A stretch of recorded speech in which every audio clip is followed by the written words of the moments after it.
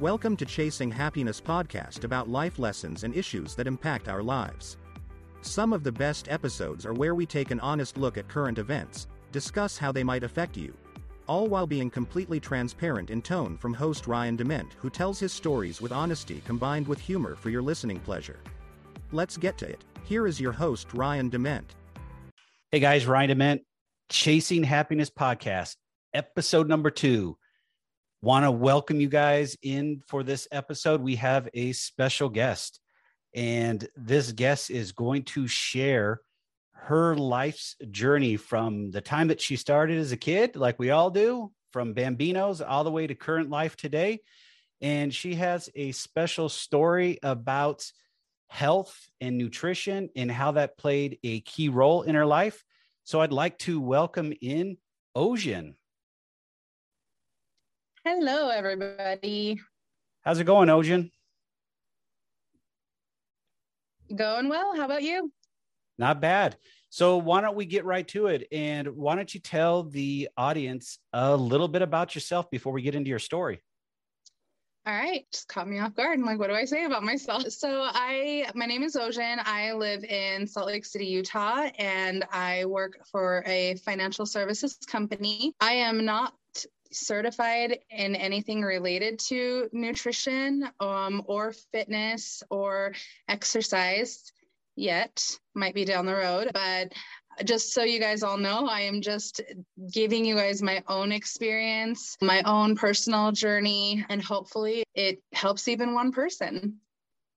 So you say you potentially could be certified down the road. Before we get into all this, why don't you, since I know it already, why don't you give the audience a little background of what you'd want? This is something that I keep going back and forth on for years and writing this because I do it all the time. But I would like to be certified as a personal trainer and also potentially as a nutritionist and potentially as a life coach with a focus on health and wellness to help people who are suffering with self-esteem issues or self-worth issues, but also how to incorporate a healthy fitness nutrition regimen into helping those things, because that was something that worked for me, which we will talk about.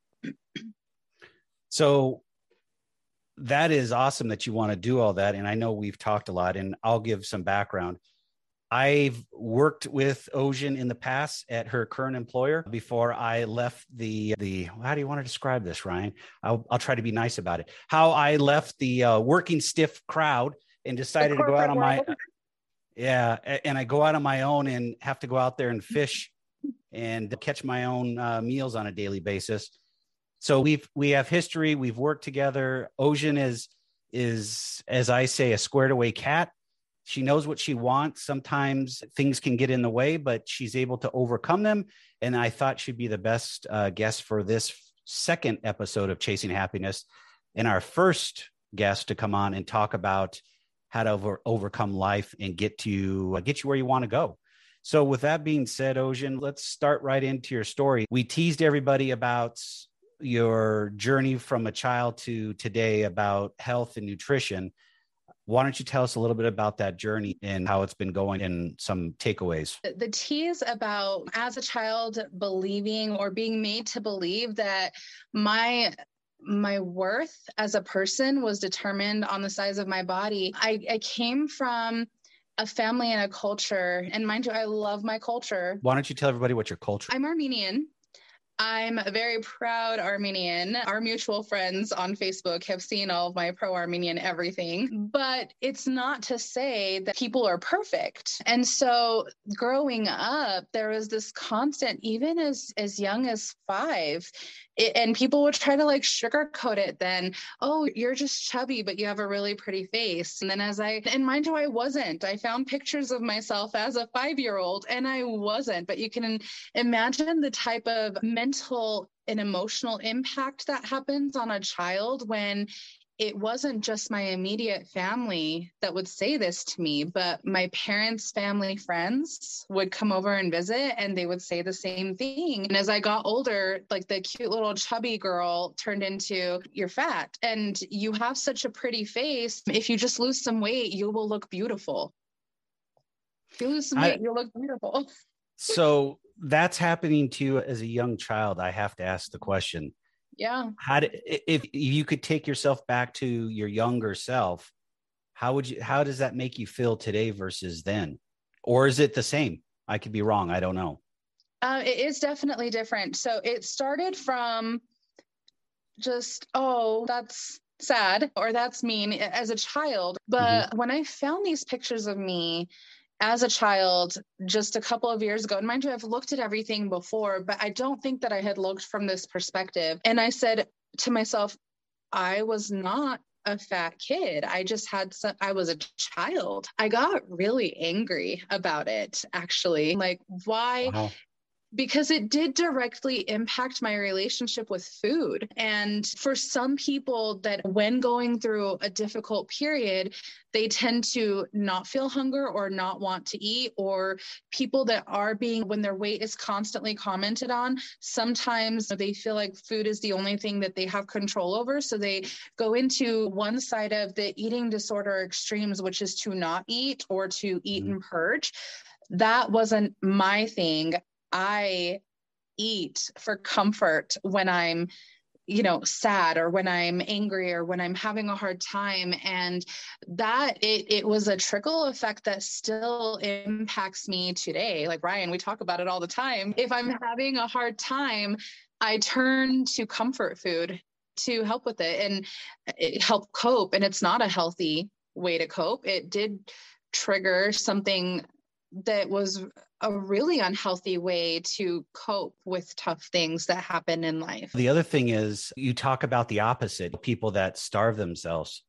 And I'm probably that way. I would probably define myself more that way than eating. And I'm with you. It's not the right way to do it either. I just don't eat. I intermittent fast on a daily basis already. I typically won't eat before noon. And I usually eat dinner around 5 or 6. And then again, I'll fast all the way through. Yep. There's days that I could go all the way up to 24 hours without eating. And I don't even think twice about it. And I don't know how to describe that, but I would probably say that's not the best route to go at it either. It's an extreme too. But how, from your perspective, how do you work with how do you work with that? It doesn't matter if you're starving yourself or eating too much. What have you done for yourself to be able to work through that situation and be able to find yourself in a better place? Yeah, it's a great question. And before I go into that, I do want to touch on something that you just said, because it just got my wheels turning. When it comes to intermittent fasting, I think there's science behind that. And you know it, and I know it, we've talked about this. There's science behind that and the benefits to methodical and strategic intermittent fasting. And if that is what's happening and during your feed window, you're still getting the amount of calories that you need for your body to function optimally and at a healthy level, intermittent fasting can lead to clarity in the mind. It can lead to getting a little bit of a quick reset for your body to function the way that it's supposed to. I think that there is something that we should say about that. There is science behind it that supports it. And if that's what's happening, that's one thing. However, if you're not eating because you are having situational depression, that's a different thing, right? That's not stressed. Methodical. Yeah. Stress. And that is where harm comes. Yes. Stress is another, and I mean, stress is a whole other topic that can kill you, but absolutely. So just like a little disclaimer on that. And when it comes to how do I deal with that present day, because we're talking about, I had some initial significant success to epic failure. I'm just trying to get out of that epic failure moment, and the dealing with the overeating when I am stressed, or when I am grieving a loss, or what have you, I think that there are a couple of things that happen. When you're not in those heightened states of emotion, you tend to belittle yourself in your head, or look in the mirror and not like I think some people think, oh, because I binged today, I shouldn't eat tomorrow, which I know enough about health and nutrition to know that's not a healthy way to think. So I do not do that. And yeah. I like food, so I also don't do it for that reason. But the other times when you are still in, let's call it what it is, a dark place for whatever reason, I think that's when our brain starts to justify what we're doing, even though we know that it's not a healthy way to cope. If you're self-aware enough to know, I've found better ways to cope in the past, I've reverted back to some unhealthy habits, and I know I'm using it as a coping mechanism for whatever the trigger is in my life right now, but it's because I'm in this trigger. I'll get back on track. So we start to justify it in our heads. And I've gone through a roller coaster of justifications and excuses to just being really angry at myself, but not wanting to show that to anybody, because you don't want to necessarily show your failures to people. So I think that when I'm not in a healthy state, that's how I deal with that. In terms of people who don't eat, I can't speak for them, because I think, like most teenage girls in high school, did the thoughts of not eating or binge and purge come to mind? Or do I know people that did suffer through that? Yeah, I do, but I've never been in that side of things. So I don't think that I can speak with any kind of knowledge when it comes to that. So back to what you said, when you're in that position and your thoughts are dark and you're in that spot, how do you get yourself to move out of that place, in that train, that thought process that you have? Because as they say, it's 3 times easier to have a negative thought than it is to have a positive thought. What have you done to be able to turn that around for yourself? A lot of it has been self-reflection in my head. Like, I'm in my head a lot. And you and I have talked about some other things like journaling and things like that. But we all know that I sometimes have a consistency issue with new things. A lot of times have a consistency issue with new things. But the other thing is, I started going to therapy last year, and it wasn't because of my relationship with food initially, even though it's come up, but I'm a huge supporter of getting help when things are too overwhelming, or even if you're okay, you don't know when they're going to be too overwhelming, but talking to somebody that's trained to help give you the tools to help with that, I think is one of the best things that we can do. So it's been therapy. It's been trying to carve out some time for self-care. I think we get so busy with life and everything else going on that we throw ourselves into our work and sometimes expend all of our energy in those areas and don't focus on ourselves enough. But I've been trying to actively do more things. And my therapist and you, who are like my therapist or mentor, like getting out and planning things, because I was actually talking to my therapist about this, and I said, you know what, I actually went out with my friends for whatever reason that it was, and for a couple of hours, whatever was heavy on my heart, I didn't feel, and I felt lighter, and it felt good to feel normal again. And so she said that from now on, your days off, you got to make them count. And so I've tried to do something every weekend to make myself get out, because I know she's going to ask me about it and hold me accountable to it. So the other thing is, get somebody that will hold you accountable to things. And so I found that, like, when I don't want to go to the gym because we'll talk about it, but I'm coming out of a dark place. Like, the haze is just starting to lift now. And so getting to myself to leave my house and go to the gym, that's the hardest part. When I'm there, we're good, but getting there is the hardest part. But I found that if I schedule time with friends to go to the gym, and not even my sister, because my sister and I are together all the time, but I think we're comfortable with bailing on each other because, Yeah. So with friends, though, it's easier to force myself to not be a flake. So I have scheduled times with friends to go to the gym with them because I've got to show up because they're there. They're coming in on my pass at the gym. And that helps me to actually force myself to get ready and go.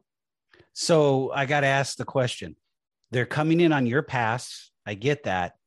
Is that the only thing that's motivating you to go because you scheduled it and they're coming in on your pass, Yeah. or is there something underlying? It's more like I have a gym pass that allows me to bring in. And so sometimes when my friends want to do something, I'm like, hey, do you want to come to the gym? I can get you in.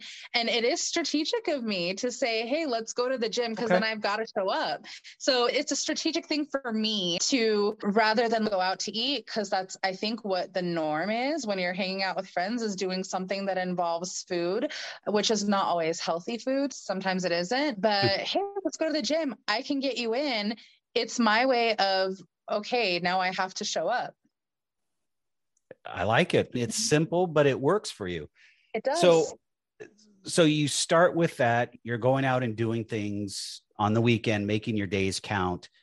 So what other things can you talk about that could help people listening to the podcast get through those dark times and those tough places that you've been, or tips, tricks, whatever? I don't know what you want to call it, but you've already started talking about getting help, which is the first thing. And maybe can we talk a little bit about, I say it because I hear it on a daily basis from people that are in the affordable housing space, that they're embarrassed to get help with their financial stuff, credit. So I can only imagine what it's like when you're down on yourself and you're in the bad place. That's got to be even worse. So how does one work with that in that space and be able to overcome and get help, or try to find things that work for them to start moving out? Or as you said, if I remember right, the fog is starting to clear.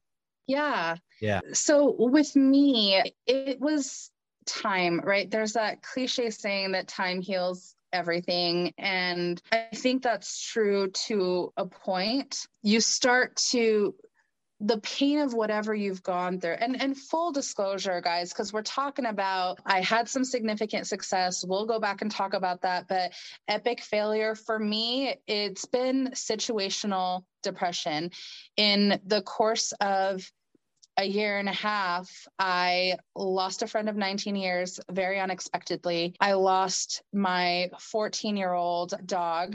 It was quick. I lost my 14-year-old, he would have been 14-year-old cat in a very traumatic way. I had some major PTSD from how all of that happened. And then my last baby, I lost due to bone cancer. And this happened in the course of 11 months. And then with my friend's death, it was a year and a half.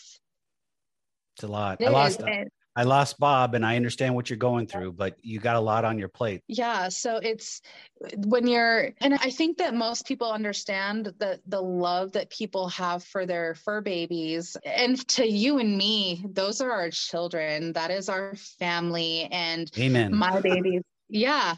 They are spoiled. They deserve the world.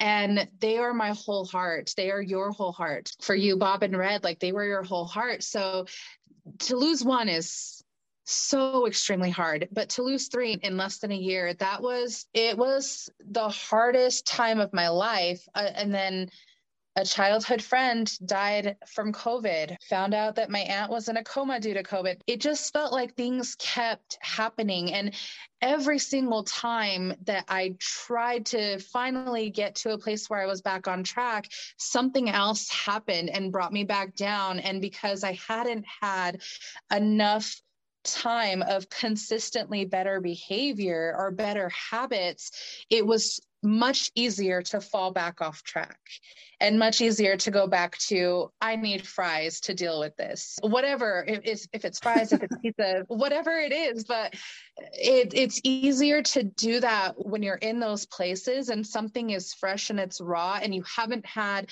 enough time to deal with and process and heal from the last thing that happened. So time, I think, and obviously therapy, but also for me, I went through a period where I got myself into the best shape that I was ever in. And it's not a looks thing or a whatever, but when you feel healthy and when you're not feeling lethargic because you're eating foods that make you feel that way, when you're not feeling lethargic because you're carrying extra weight that you know what it's like not to carry that extra weight. And when you have that now, again, it's exhausting. It's almost as exhausting as the depression itself. For me, I can't speak for everybody else, but for me, it is. And you get to a point where you feel, I think I said this to you last week, you feel sick and tired of feeling sick and tired. And when that fog or that haze starts to lift, you realize, okay, I need to change something because my life is not healthy. My life is not something that I look forward to every day. And I need to be in a healthier space emotionally and mentally and physically to feel happier, because that's how I felt when I was in that space. From there, for me, progress is the other thing. When you can see tangible progress, so you can fit into pants that you couldn't fit into before, and the scale is not the biggest thing, but when you do see numbers go down on the scale, or I remember once I posted on Facebook that I was doing some shrugs with the octagon bar and my deltoids popped out in the mirror and I saw them. I'm like, oh my gosh, I can see these muscles. Like when you start, or when you feel like I can now lift more weight than I could a week ago or a month ago, that progress is addicting to me, and not in an unhealthy way addicting, like my coffee addiction, but that you put junk in. Yeah. Just cream, just a little creamer, or sometimes protein powder. Yeah. Okay. We'll go with that. But yeah, that progress helps to drive me, because it feels good to know that you've overcome something that was once hard.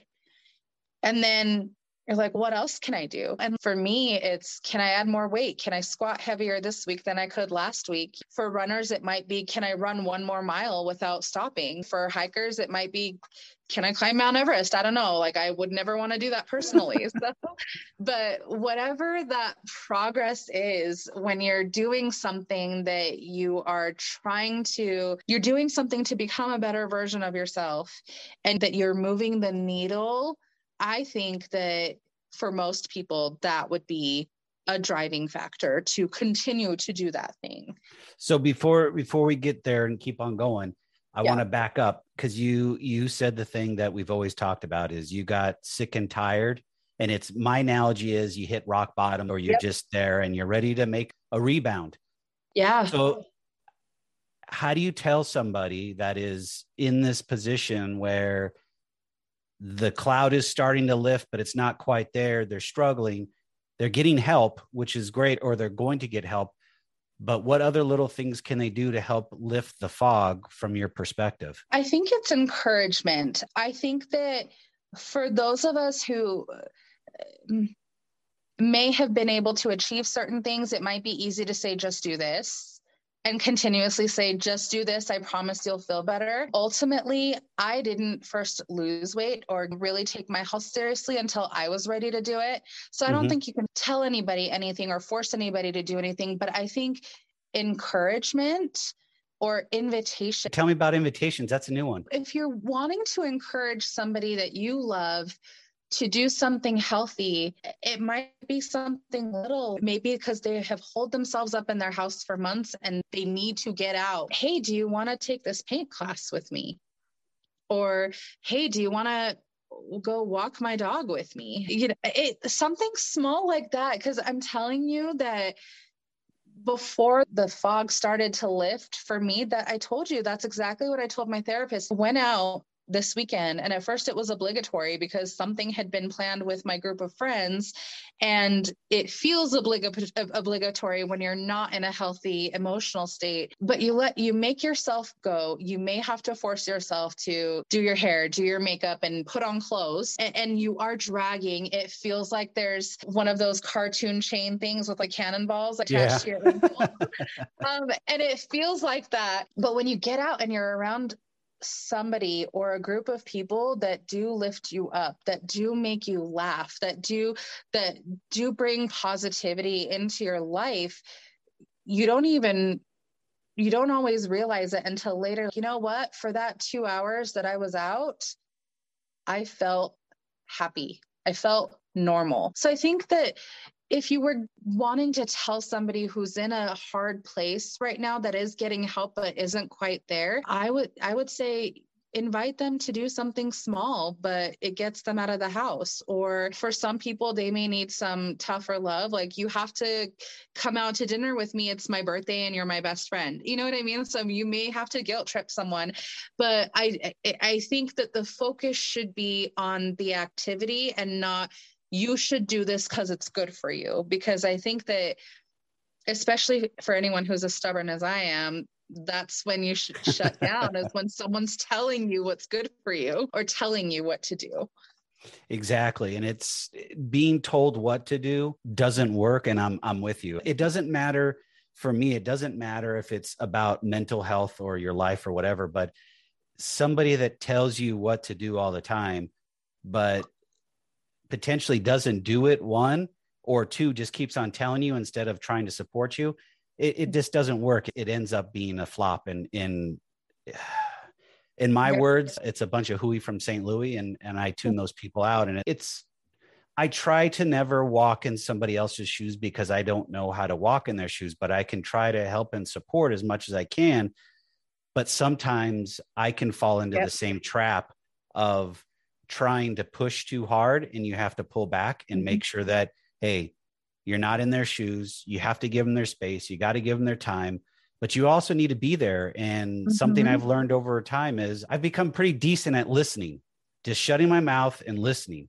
And I think that's a huge help. I know it's a help for me. If someone wants to listen, that helps me at least get some of the crap off my chest and be able to move forward and help with that fog. But the pushing piece is the piece that I just say, hey, I just shut down and I just tune it out and I move on. And it's not a good place to be. And it's hard. And we all go through a lot of things in life, but at the same time, you and I have talked about this. We have a finite amount of days on this earth, and time is our most valuable asset. And if we don't utilize time to our benefit, we're losing everything, because we can only change what's right now in front of us in 3 seconds, and 3 seconds ahead of us. Everything in the past is gone. So you really can't change that. Can we learn from it? Yes, but you can't change it. And it's a lot of people live in the past. And I personally struggle with that, because I try not to live in the past, and people that do, I really have a soft spot for them. And helping people out with their finances in the affordable housing space is tough for me at times, because these people think no one cares about them. No one's going to help them. They can't get credit. They can't buy a house. They can't do this. They can't do that. Instead of, okay, focus on, here is where I'm at today. Here's everything that's going on.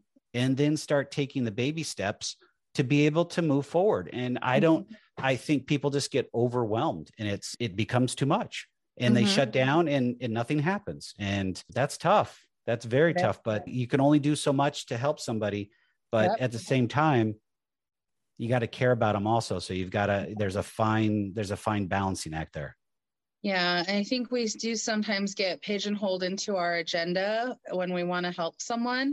Is, I'm going to help this person do this, or because I know they want to, but they're not doing it. So I'm gonna be that driving force. But we can't pigeonhole ourselves into that space, because, like you said, that's what people are going to shut down. And with people feeling in the affordable housing industry that nobody cares about them and no one's going to help them, some of that probably stems from past experiences of being told no. And I think when it comes to weight loss, I think that overwhelming feeling happens because we immediately go to, I have to lose this much weight. And that number might be daunting. It might be scary. It might be, how do I even do that? Rather than breaking things up into smaller pieces of or smaller short-term goals versus what's your end game, right? Like you can have your North Star, your end game there, but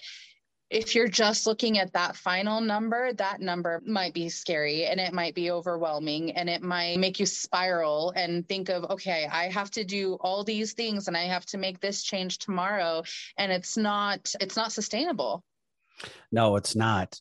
But at the same time, when you get overwhelmed, you shut down too. And you brought up some good points. So I want to wrap it up and start getting us back to the end here. So takeaways from all of this is, I'm looking at a way that we potentially can help people going forward. And you have some great ideas. So I'd love to have you summarize what you think you can provide for people that are in that place. They want to get out, things that have helped you.